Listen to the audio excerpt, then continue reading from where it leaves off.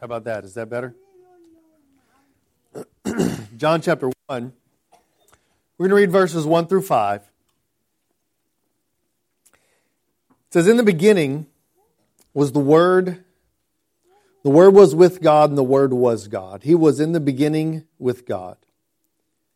All things came into being by Him. And apart from Him, nothing came into being that has come into being. In Him was life, and this life was the light of men. And the light shines in the darkness, and the darkness did not comprehend it." Let's pray. God, we live in the midst of a dark world. There's darkness, evil, and wickedness surrounding us. But you have called us as Christians, as followers of Jesus, to be light in a dark place. You've called us to be salt. Lord, may you fill us with your grace. May you empower us with your Holy Spirit. And may you use us in spite of us. In Christ's name we pray. Amen. I wanted you to hear the message of verse 5. In John chapter 1, and it's interesting because John takes this first chapter. The first chapter of John, at least the first 10, 12 verses are known as the prologue. And John spends about 10, 15 verses, and he fills those 10 or 15 verses with a plethora of theology. John comes at the end, he writes the book of John at the end of the first century during the height of the Gnostic movement where there was an emphasis on knowledge and enlightenment and the idea that this knowledge or this enlightenment could usher you into this other state of utopia, this other state of being. And John begins his gospel by saying, it is all about Jesus. And it is all about not only Jesus, but it is all about the deity of Jesus. And if you notice, he begins the book of John the same way that Moses begins the Pentateuch, in the beginning. He does this on purpose. He does this on purpose to emphasize the deity, the preexistence, and the authority of the second person of the Trinity, Jesus. And as we are introduced to Jesus, we are introduced to Jesus as both the Word and the light. And as we're introduced to Jesus in verse 5 as the light, Jesus is told, we are told that in verse 5, that the light shines in the darkness, and the darkness did not comprehend it. And if you have your Bibles with you, you'll notice that there's probably a little asterisk or a little letter or a little number outside the word that says comprehend. Because the Greek word could also be translated did not overcome. And so as we look at the text, if we were to replace that word comprehend with overcome, it would read like this. And the light shines in the darkness, and the darkness did not overcome it. Now, it's interesting because as Jesus was killed, as the Roman soldiers nailed him to the cross, as Pilate pronounced his judgment, as they took him down from the cross and they laid his lifeless body in a borrowed tomb and rolled a stone over the entrance of that cave and sealed it, it appeared that darkness, that evil, that wickedness had won. But John makes it clear in the prologue of his gospel that in Christ was the light of men. And the light shines in the darkness. And the darkness, not only did the darkness not overcome it, the darkness didn't even understand it. All throughout history, we have encountered moments and times of darkness. If we start more recently, I would imagine that if I was a Jew or a Christian in Nazi Germany or in Poland or in Europe during World War II, as Hitler's army marched across Europe and sent tens of thousands and millions to concentration camps, it would appear for a moment that darkness had won. If I was a peasant in the Middle Ages, where ignorance and illiteracy and unsanitary conditions were the norm, and I watched during the bubonic plague as 1/3 of the entire population died. 1/3 of the entire population died, and they were dropping like flies. And we've all seen the movie where the guy's coming by with the wagon and he's crying out, "Bring out your dead, bring out your dead." And we laugh now because it's a parody made of it. But that's exactly what was happening. In certain villages, entire families and entire people groups were wiped off the face of the planet. They were dying at an astronomical rate. And if I were a peasant in those days, watching entire villages die, I would think that darkness had won. If I'm a child of Israel, if I'm a Jew, in 586, and the Babylonians march into Jerusalem and lay siege to Solomon's temple, and I watch the place that housed the very presence of God be completely destroyed, and watch an army drive me and my family out of Israel, and we are exiled to other nations, and we are strangers in a land that is not ours, and we are enslaved, I would imagine, for me, it would appear that darkness had won. Yet, all throughout history, even in the darkest of hours, God has brought forth a light. And that light has shined in the darkness. And that light has ushered in a new age. Evil and darkness are very real. They're very palpable. And they themselves, evil, wickedness, darkness, has a power about it.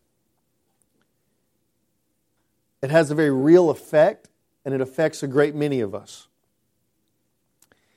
Even in our personal lives, darkness at times will appear to triumph.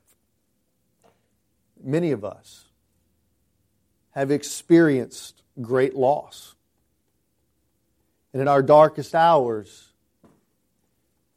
we feel the very real ramifications of that loss. We feel the very effects of sin and darkness. We suffer. We hurt. We experience poverty. We suffer depression. And these are very real and personal effects of evil and wickedness in this world today. But I want us to look at the text of verse 5. Because I believe that the text of verse 5 is a resounding victory for us who follow Christ. In verse 4 it says, in Him being Christ, was life. And the life was the light of men. And verse 5 says, the light shines in the darkness, and the darkness did not comprehend it or did not overcome it. John chapter 10, verse 10, John writes that Jesus said, the thief comes only to steal, to kill, and destroy, but I have come that you might have life and have it abundantly.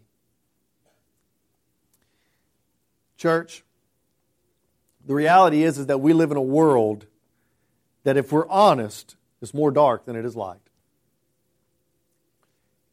It doesn't take a rocket scientist to figure that out. I went to the mall on Friday, and it took me about 45 minutes to go about 7 miles.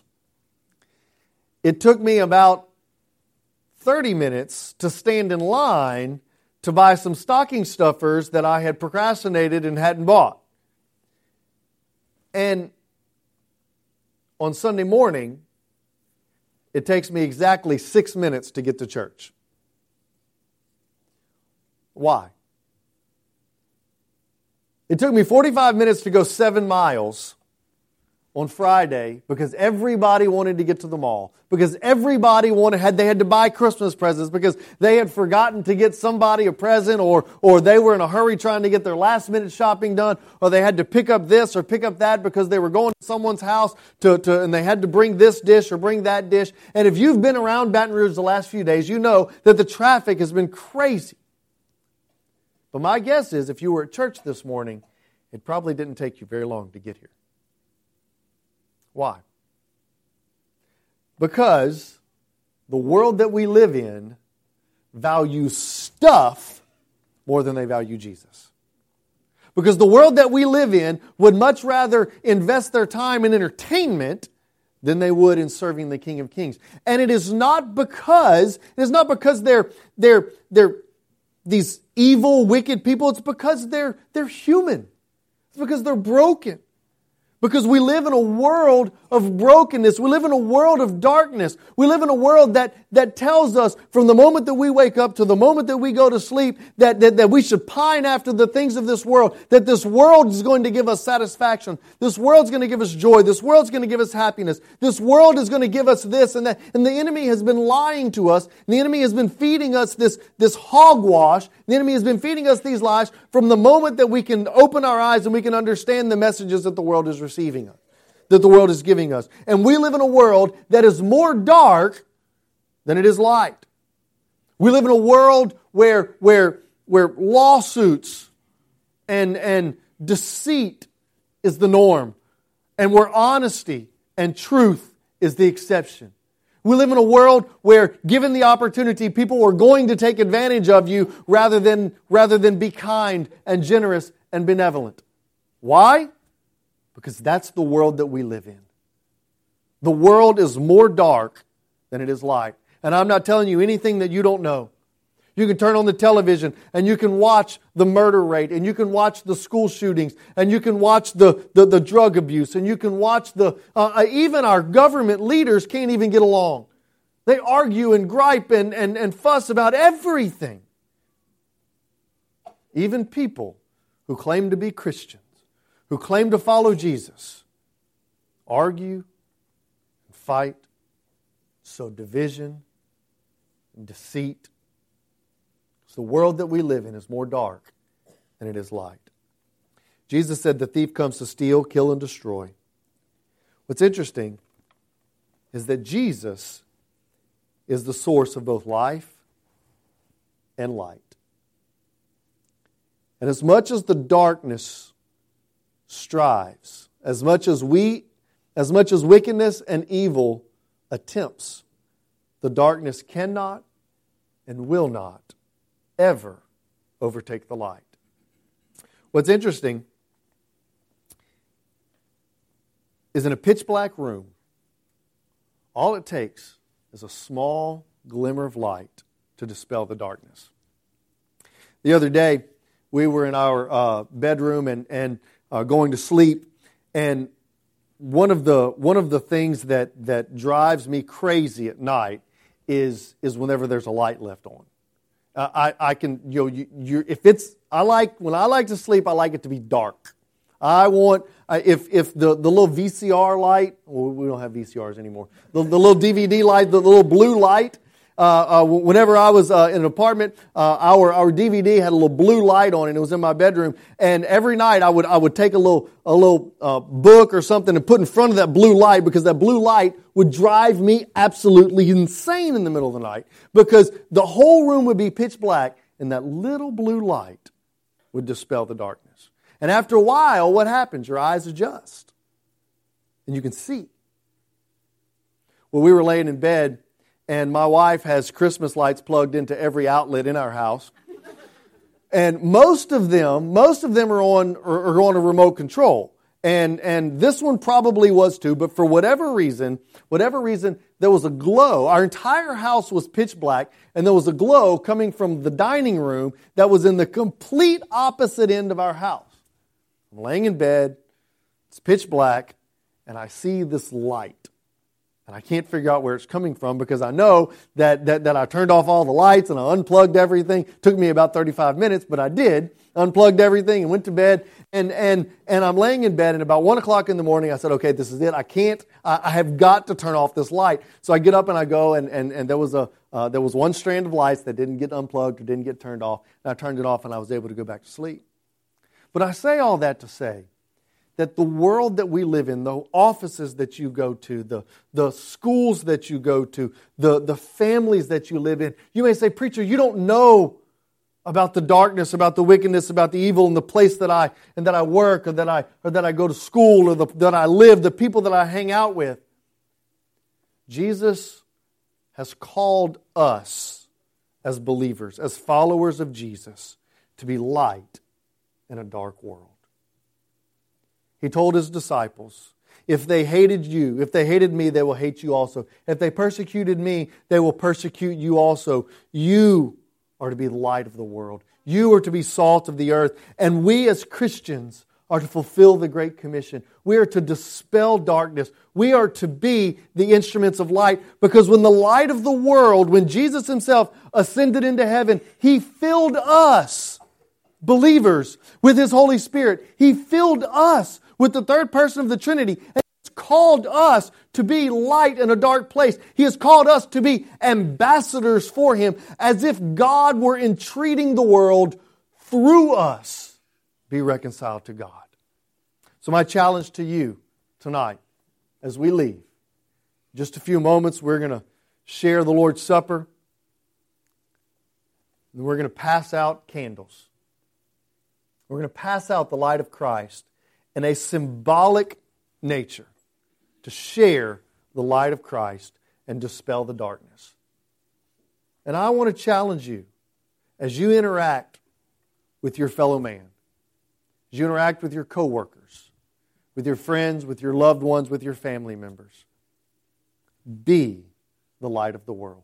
Share the light of Jesus and dispel the darkness. Will you pray with me? God, as You have called us as Christians to be light in a dark world, we see the effects of darkness. We see the effects of this wicked world. God, may You empower us with Your Spirit. May You allow us the ability, the opportunity to be the light of the world.